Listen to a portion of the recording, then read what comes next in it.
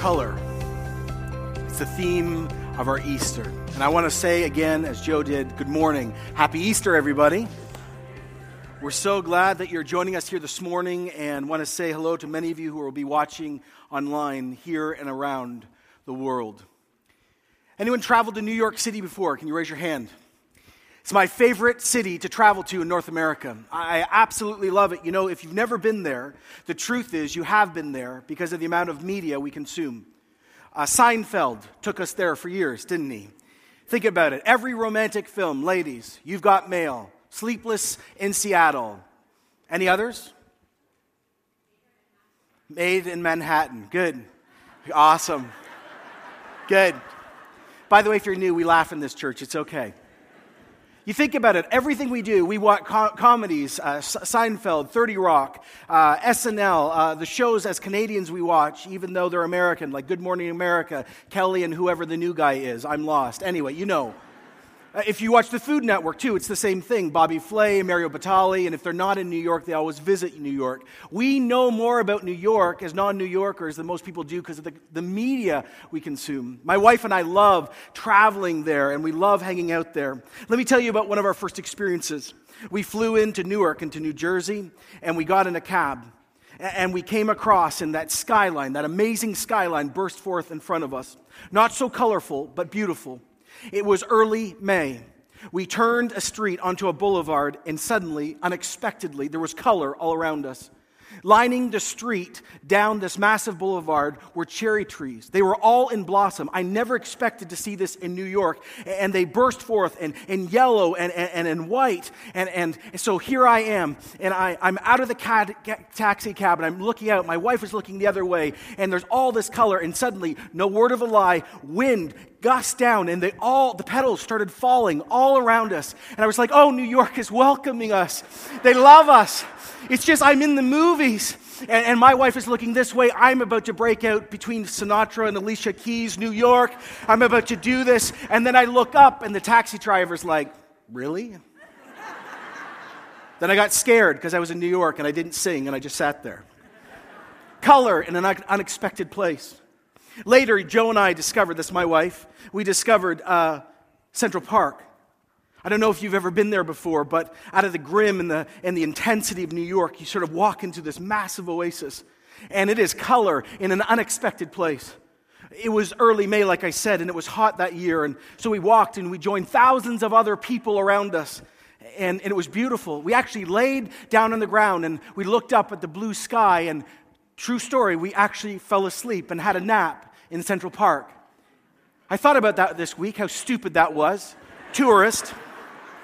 Then I thought about something else. When is the last time Joe and I have ever fallen asleep and, it's like, well, we must have been newly married. That's what newly married people do. No, it's that we didn't have kids.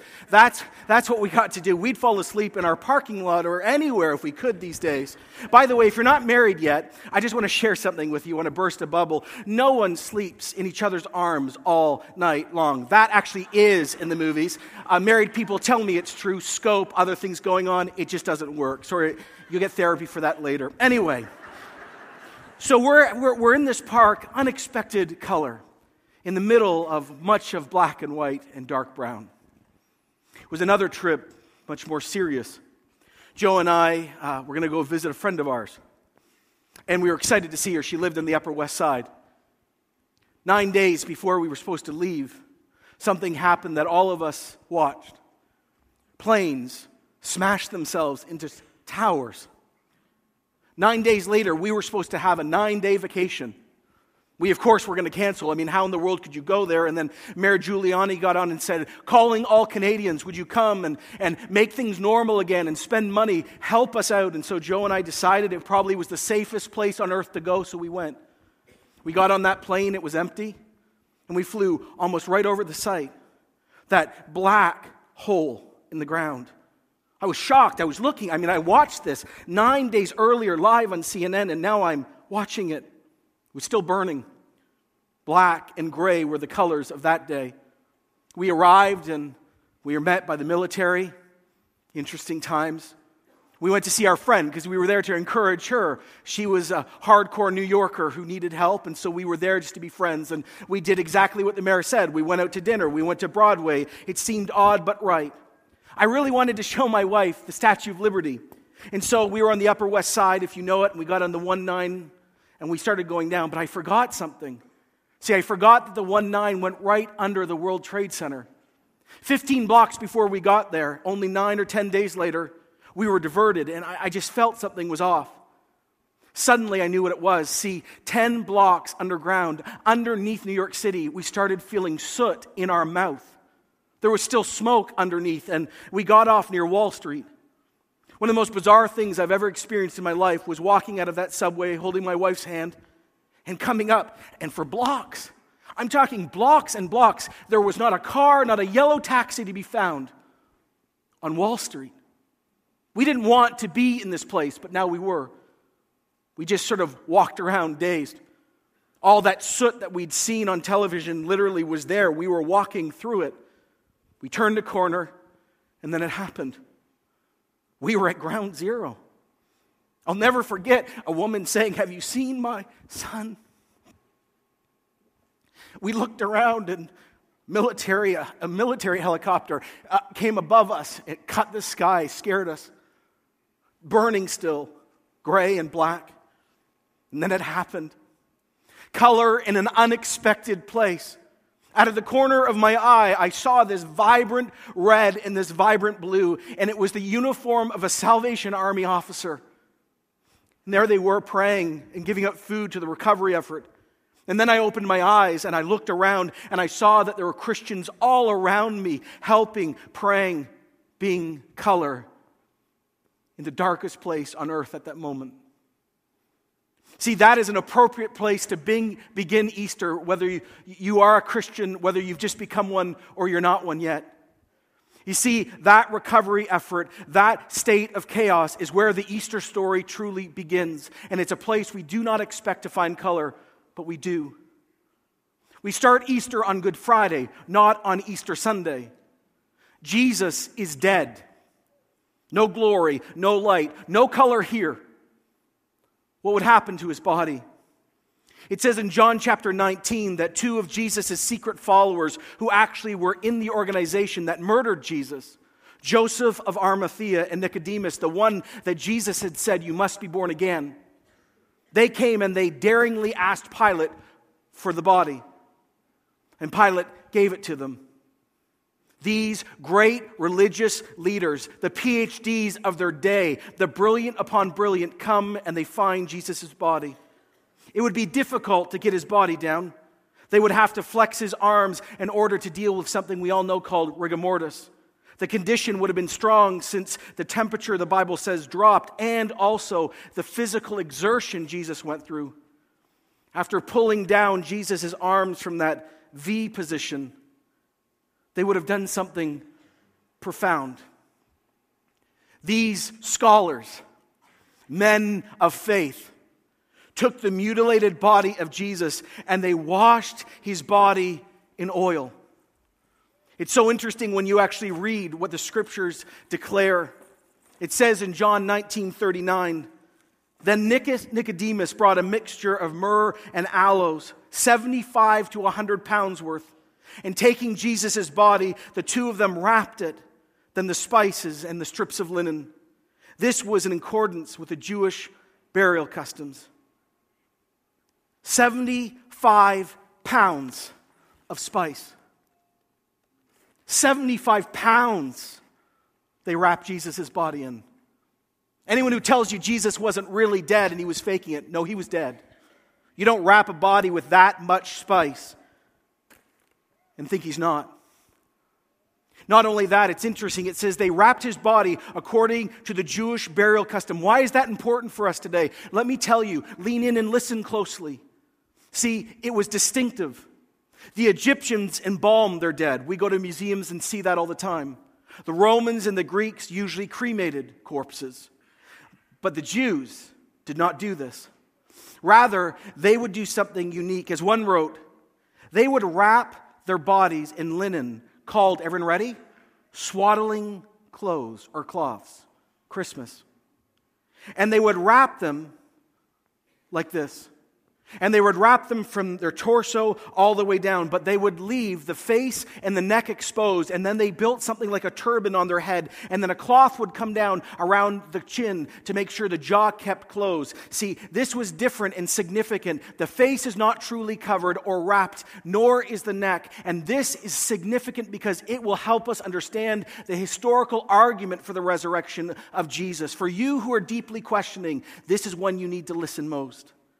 It will also describe John and Peter's reaction. It says in John 19:41, at the place where Jesus was crucified, there was a garden, and in the garden was a new tomb in which no one had ever been laid. And because it was the Jewish day of preparation, and since the tomb was nearby, they laid Jesus there. Let me translate this. Sabbath was coming, and as Jews, they could not work on the Sabbath, so they rushed Jesus to the closest tomb they could find, and they put him there. They put him in a limestone hill. What would be done is they'd leave the body in this. They'd wait for decomposition, for the body to decompose. They'd gather the bones and put them in a bone box later. That's Friday. Saturday passes. No one actually knows what these two men have fully done. And if you read all the gospel accounts, Matthew, Mark, Luke, and John, it says on Sunday, 4 women. And that's where we really begin our story this morning. If you got your Bible, turn to John chapter 20. If you got an iPhone, an iPad, you can navigate there. If not, it's going to be on the screens. John chapter 20 says that 4 women came. Jesus' mom shows up, another woman named Salmon, another woman named Joanna. But John focuses on a woman named Mary Magdalene. If Mary Magdalene was standing at C4 Church today, she would tell you in some fashion, I am a woman of 2 different lives. 2.5 years earlier, she would tell you, I had no hope, no friends, I was an outcast. I never went a day where I did not feel evil, a darkness. The voices in my head were not just psychological, they were more than situational. They were evil, non-human, they were terrifying. See, she was demonized. Tradition tells us her life occupation was no better. Actually, many believe that Mary Magdalene had to live her life off the money of perverted men. She was the lady of a night. She was a lady of the night. She was a sex trade worker. But suddenly this happened. Everyone ready? Jesus showed up to the woman that, of course, a religious man would never go near.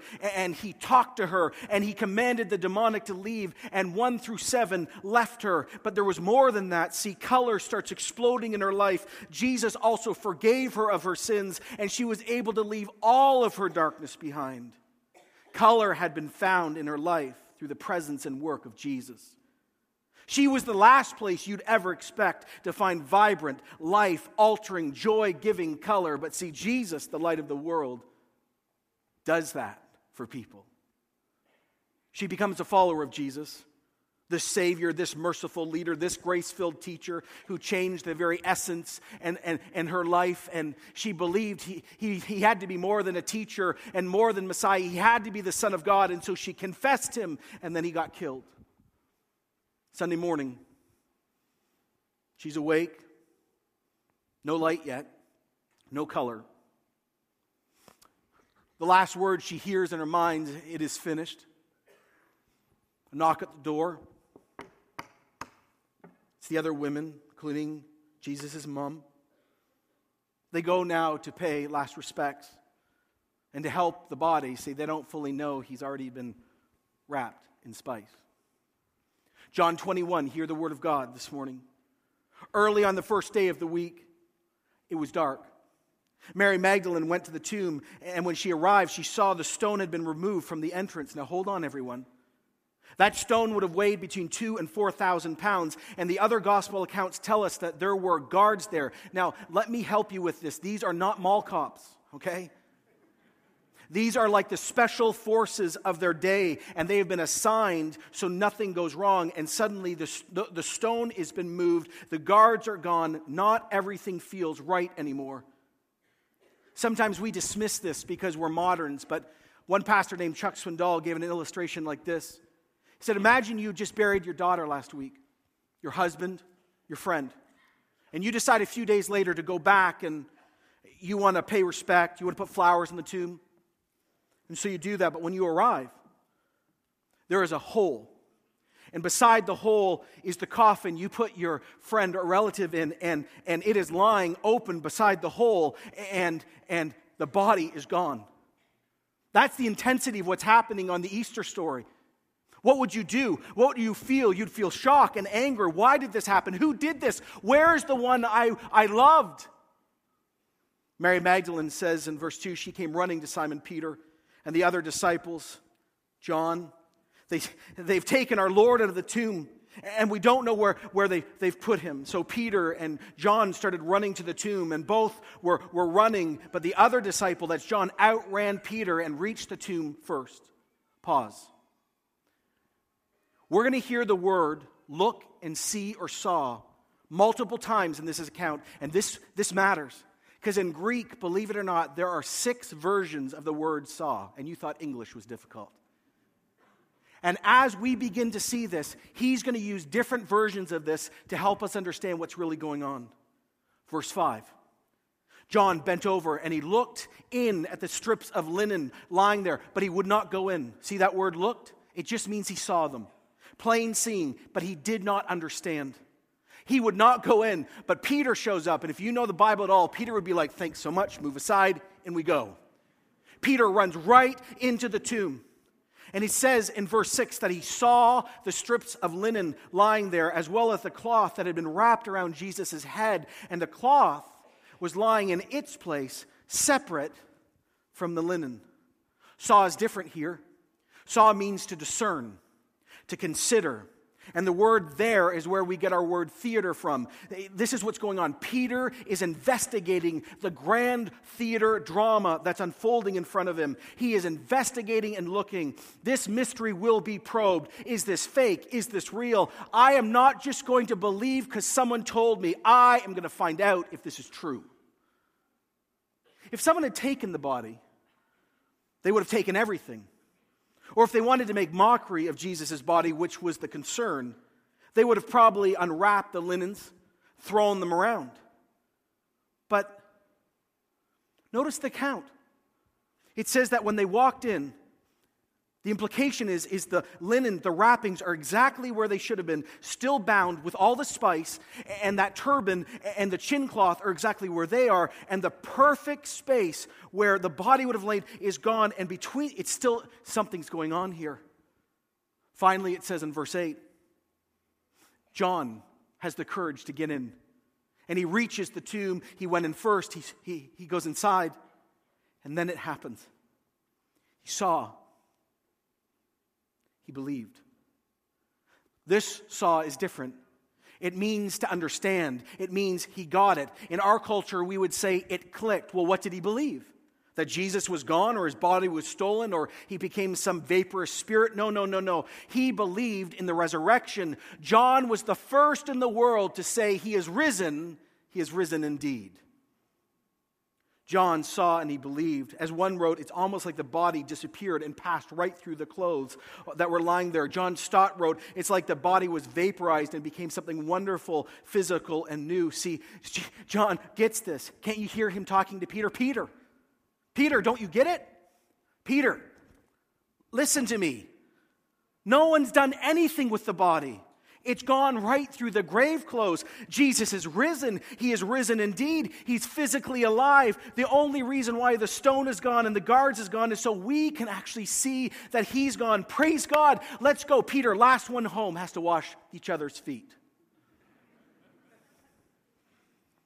It says in verse 9, they still didn't understand from the scriptures that Jesus had to rise from the dead. John says yes.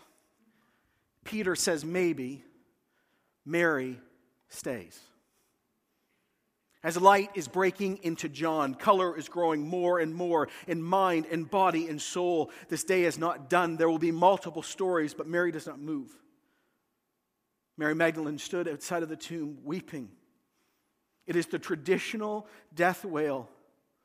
John may have color, but nothing has changed for her. See, this is the same cry she did as Jesus was mutilated on Friday in front of her. And she's still crying out, this is not right. As she wept, she now bent over and looked into the tomb. And she saw two angels sitting there in white, seated where Jesus' body had been, one at the head, one at the foot. And they asked her, "Woman, why are you crying?"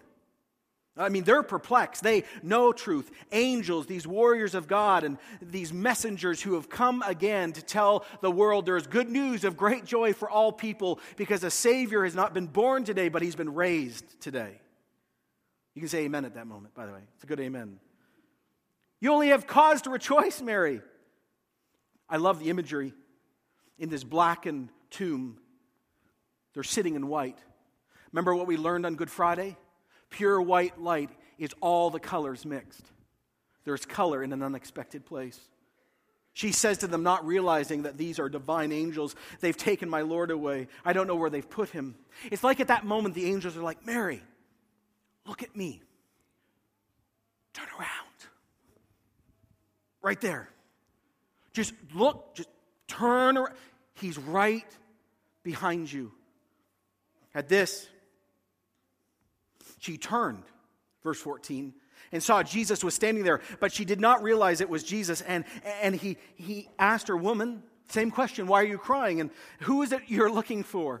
Thinking it was the gardener, logical thought. "Sir, if you've carried him away, just tell me where you've put him and I'll get him." Do you see the power in that? I, as a woman, will carry a dead man's body back to the tomb and I will become unclean. Mary only glances up but looks down. It's the moment. It's that moment because that voice, the voice that called her, the voice that set her free from living evil, the voice that said, "I forgive you," the one that she had heard for 3 years. If you could blend color and sound, it would be like the best sunrise or like the brightest rainbow painted across a post-stormy sky. She said, "Where have you taken him?" And he said, "Mary." And she turned to him and said, "Teacher." John was the first to believe, but Mary was the first to see. Notice this morning. Don't miss this. The first person that Jesus, who is God in flesh, the conqueror of death, the conqueror of sin, the one who has overcome the God of the world, the King of kings and the Lord of lords, the one that the whole world will eventually kneel their mind and their heart to, he appears to a woman. A second-class citizen in that society, not an apostle, not those who will become greater later, not the great in society, but a woman with a scarlet letter, a woman with a real history of darkness. See, this is why our movement is so dangerous to the world, because Jesus proclaimed in the Sermon on the Mount, "Blessed are the poor in spirit, for theirs will become the kingdom of heaven." Do you understand what poor in spirit means? It doesn't mean you don't have money. Poverty here is this, that those that know that they have poverty before God, that they need a Savior, poor in spirit, are those that willingly, loudly, deeply, honestly, without hiding, say before a holy God, "I am a sinner. Lord, have mercy on me," as the church used to cry. "Christ alone, have mercy on me." Easter, hear this morning, especially if you are seeking. Easter only has power for those that know that they are made to know God personally, that we are estranged from him because of our sin, and that Jesus and only Jesus can forgive, restore, and make things new. And why does Jesus get to do this and no other philosopher or religious leader? Oh, because he raised himself through God from the dead. That's why he gets to do this. She turns. She knows it's him. What's almost inferred here is she charges him. Can you imagine it? Like she bear hugs Jesus. She's clinging to him with such excitement. And Jesus does something, not rudely, not unkindly. I'm sure he was smiling. He says, "Pause. Could you stop holding me for a second?" That'd be hard to do if someone had come back from the dead that you loved, wouldn't it?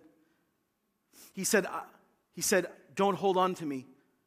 I've not yet ascended to the Father. So go and tell my brothers and tell them I'm ascending to my Father, your Father, our God, and your God." He says, "Mary, our relationship has to change now. You've all relied on my physical presence for 3 years, but now see, it's going to be by faith, not by what? Sight." He does this. He says, "Mary, stop. Go and tell. It's like stop, drop, and roll for Christians, okay? He says, stop, go, and tell. So Mary Magdalene, she booked it. I mean, she started running. She was weeping, and she burst into the other disciples, and she says, I've seen the Lord. And she told them that he had said these things to her. I saw him. I touched him. He told me to tell you guys. John says yes. Peter says maybe. But then there's the other guys. They don't believe. Black and gray, not vibrant color, is their reality. They thought they were next. Never forget this. They thought they were going to get murdered too. They thought they were about to be crucified. So on that first Easter morning, there is no shouting, singing, celebration, hymn, or chorus. There is nothing. Now it's evening. Verse 19. On the evening of the first day of the week, when the disciples were together, the doors were locked for fear of the Jewish leaders. Jesus came and stood among them and said, peace be with you. Stood among them. The doors were locked. He walked through the wall, everyone, just if you're missing it. Now, I want you to catch this morning. The guy they followed, gave up their jobs for, the guy that taught like no other, the guy that cast out demons, the teacher with a word or look who healed people, the one that hundreds and thousands of people had listened to, the one they laughed with and cried with, the one they confessed as Messiah, the one then they said is not the Messiah, the one that some of them blasphemed while he was dying on the cross, the one that had run, the one that had been tortured in the most inhumane of ways, the one who was killed by the act of crucifixion, the one that they lost all hope in, suddenly was standing there physically with them like the old days, and before they can scream or speak or run or hide, adrenaline flowing, goosebumps rippling across the body. Jesus says what God and angels always say when heaven and earth meet and reality happens. Boys, peace be with you. Just breathe, everyone. It's going to be okay. We did talk about this for the last 3 years, right?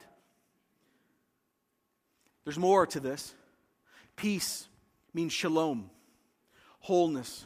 It's what Luke uses to talk about salvation.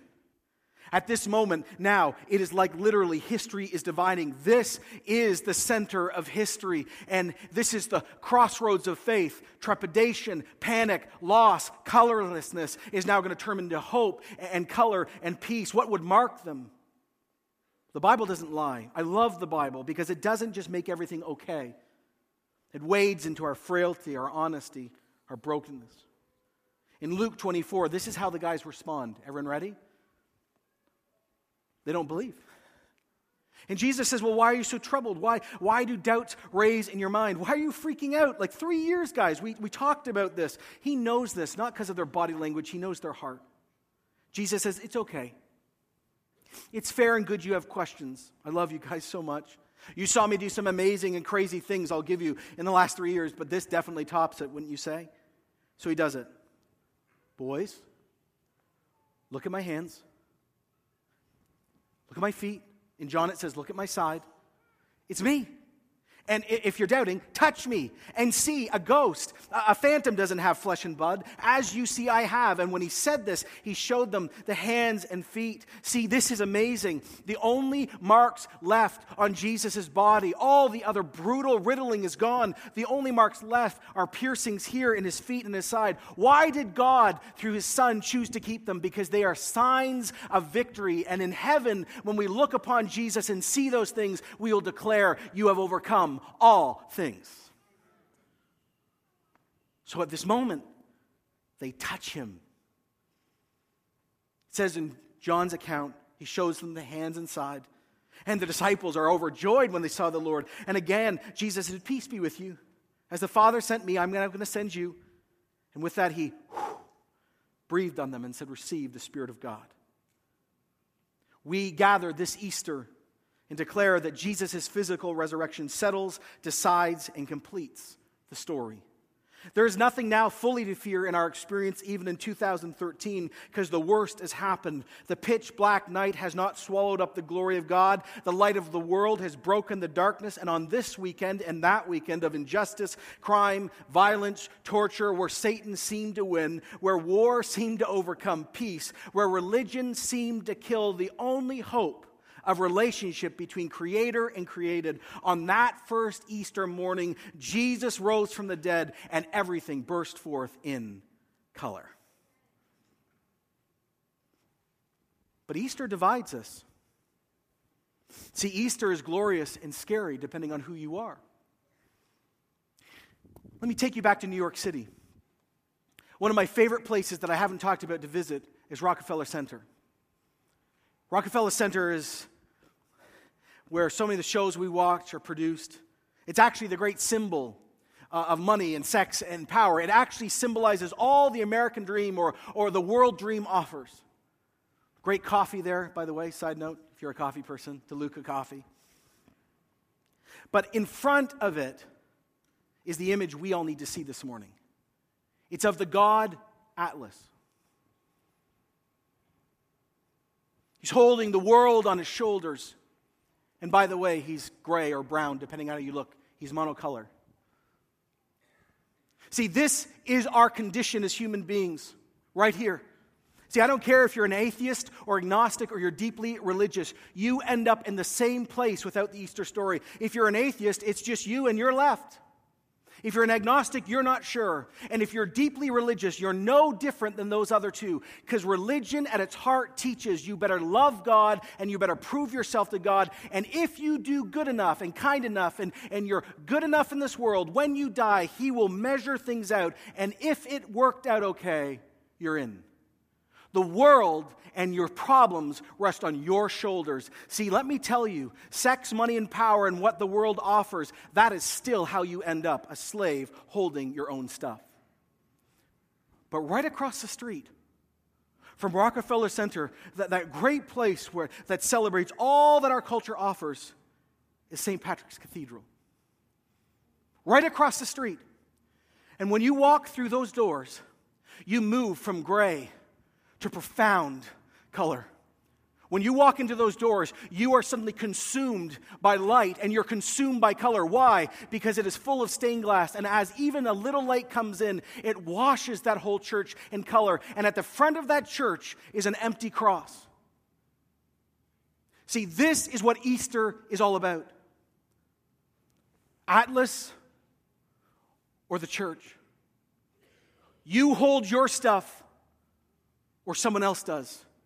Easter is so deeply offensive to many of you because it exposes your belief of self-sufficiency. Easter proclaims that we cannot be self-sufficient and we need a Savior. The question is this Easter, what will you choose? Will you choose a Savior who comes and says, I've become sin for you, I love you, I will restore you. Like Mary Magdalene, I will set you free from your history. I will take the burden you should carry and I will put it on my shoulders. And when I rose from the dead, color takes place. Or will you continue to enslave yourself to you? Paul, one of the greatest religious thinkers of his time, who became a Christian, went through this. And later, after he met Jesus, he said these words, God made Jesus, who has no sin, to be sin for us, so that in Jesus we might become the righteousness of God. Some of you this morning, here and online, you are perplexed and deeply now wondering. Go back to that slide from before. You are actually standing in the middle like of a Manhattan street, and you are looking one way and the other, and you're not sure which way to go. Will you go to color or no color? Let me say to you, it's not a mistake you're here this morning. Let me say this to you even more significant. See, in 5 hours from now, you're going to be busy again on Facebook, on Twitter, watching TV shows, doing family, and yet at this moment, you are deeply intrigued. Maybe this could be true. See, you are Peter. You are not convinced, but you're wondering. So let me say as a fellow journeyer to you, don't get distracted. Ask the real questions you need to ask, because if Jesus physically really did rise from the dead, then everything he claimed is true. And if everything he claims is true, then there's eternal life and hope and forgiveness and color in our broken world. Can I recommend a resource? Go online today to Amazon.com. Write this down if you're one of these people. And just say, right now, you know what? I don't know. Get a book called The Case for Christ by a guy named Lee Strobel. Let me tell you why. Lee Strobel was a brilliant journalist in the States. And he was not a Christian. He was an agnostic. And he went out to struggle with and try even somewhat to disprove the historicity of the resurrection. And as his journey went through all the scholars and all the thinkers, in the end he ended up becoming a Christian because of the evidence. If you are a person who is deeply, historically, factually trying to know, then I will tell you, spend the $15.99 and see if you find eternal life. Maybe you're different here this morning. Maybe you're not Peter, but you've become Mary Magdalene at this moment. Or John. And as you've been listening to and seeing the art and the worship, and as this has been taking place, suddenly you go, I don't even understand this, I can't even quantify this, but I think Jesus is real. I believe he's risen from the dead, and I want to meet him. I want what he did for Mary Magdalene. I want him to change my life. I want to be changed and not just live with the Atlas experience. If that's you, I'm going to ask you to do something unbelievably un-Canadian. But there's nothing more powerful. Does anyone want to meet Jesus this morning for the first time? Because everyone sitting in this room who is a Christian will tell you, we're not here because we're good. We're here because of mercy. We're not here because we're religious, but because of a relationship. So I'm going to ask you, is anyone, I'm going to put my glasses on for this, big crowd, does anyone want to meet Jesus this morning? This is scary, but Mary Magdalene did it, so you can do it. Stand. Honestly, is there anyone? Because I want to lead you in a prayer where you cross the line and you say yes. Amen.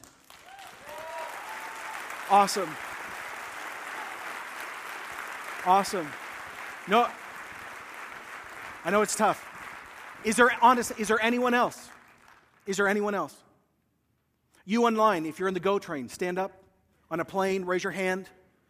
Okay, I'm going to lead you in a prayer, okay? You just pray it, and we're all going to pray for you. Welcome. Good way to start your move, okay? Let's pray this, and you can pray along with them. Lord Jesus Christ, I'm sorry for the things I've done against you and others and myself. Forgive me. I turn from my life of darkness. Thank you for dying on a cross for me, and I believe you're physically risen. Come into my life. Fill me.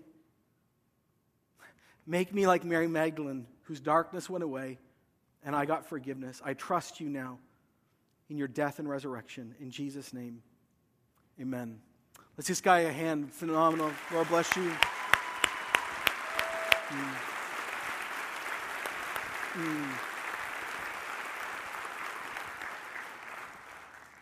Let me end this Easter proclaiming out of New Life these words. We gather here today as Christians with the global church, as Pastor Joanna said, and those who are already in the presence of Jesus, and without shame here at C4, we proclaim that Jesus was a real person rooted in history. We proclaim that Jesus did suffer, he did die, he rose from the dead, and there is freedom and repentance in his name, and there is joy given. I proclaim in this generation what has been proclaimed for 2,000 years. As Paul wrote, "Where, O death, is your victory? Where, O death, is your sting? But thanks be to God, he gives us victory through our Lord Jesus Christ." And as one of your pastors here this morning, I want to say these things over you and then give you a charge, and then we'll respond. I want to declare to you this day that Jesus is our relentless lover, as one wrote, who never stops giving away his love to us. We declare on this Easter that Jesus is our provocative teacher who shapes our thinking with grace and truth. I declare and speak over you this Easter that Jesus is our sacred friend that walks with us through life's joys and trials. I declare this Easter that Jesus is our compassionate healer who binds up our wounds and embraces our sorrows. We declare this Easter that Jesus is our authentic leader that guides us with integrity and confidence. We declare this Easter that Jesus is our truthful revealer who opens our minds to a clearer picture of reality. And we declare that Jesus Christ is the supreme conqueror who will help us face with courage our future. Because he is Jesus and he is the Christ and he is the Son of God. And since he has physically risen from the dead, so we also who trust in him will also experience resurrection. Because Easter is not just about Jesus' resurrection, but ours also. This is our truth that we hold as Christians. And as Dan and the team comes to lead us, one challenge on this very full Sunday. If you are a true follower of Jesus here this morning, I want to remind you, we cannot be like the first church, living on the wrong side of the resurrection. Please hear me.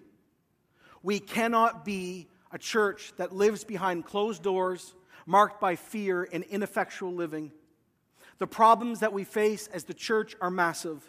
Our culture does not like Jesus much of the time, or Scripture. There's our sin. We've got family problems as our own church. We all have our own stuff.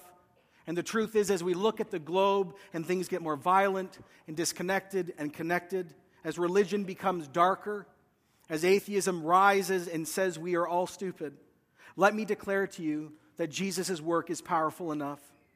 And let me say to you, if you are in the place, or we as a church are in the place, we're saying, well, what can be done? What can move us from sitting in our little church talking about our problems and the trends that are not in our favor? It is the answer to the prayer we've been praying as a church for 2 years. And if you attend this church, you'll know what I mean. We are praying for revival, that the living Jesus Christ will show up among us, and he will say he is risen, and he will breathe his Holy Spirit on us. And we, with courage, can go out to a world that does not believe and say, he is risen. He is risen indeed. There is good news. There is hope. And we have an answer that is not in us, but through us. I tell you, church, do not fear. Our Lord is in control. Pray that this is true for us.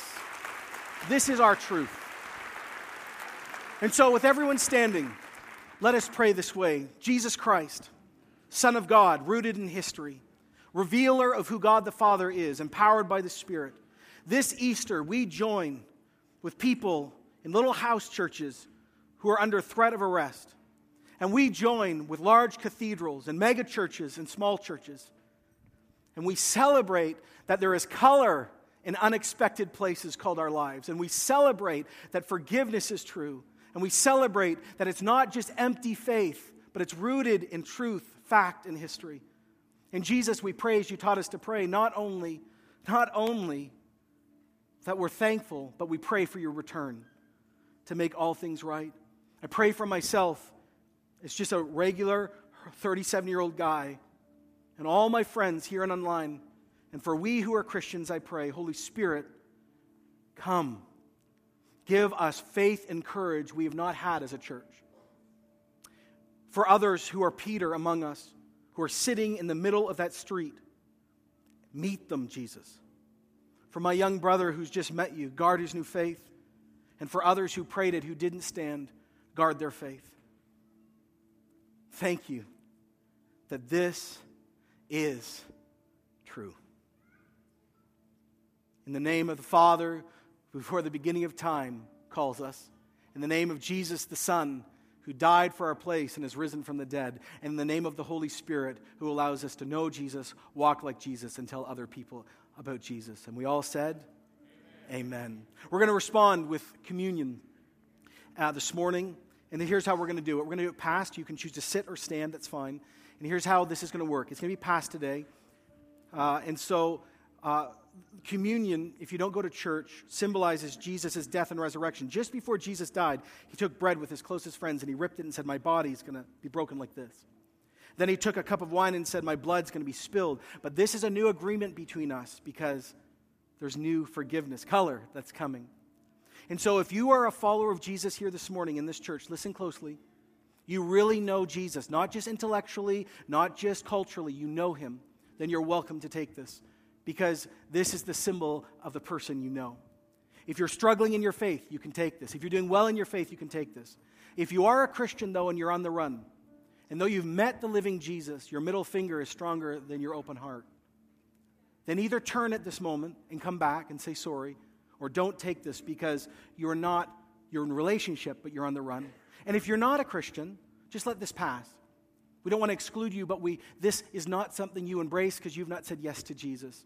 But like I say it every time we serve this, by the way, that is a great time to meet Jesus right on communion. So you can take it when you're ready. We're going to sing some songs of exciting remembrance that Jesus has risen. You can take some time to confess sin, and then we can celebrate Jesus' resurrection. And so the ushers are just going to pass this. Help them out. There's a lot of us today.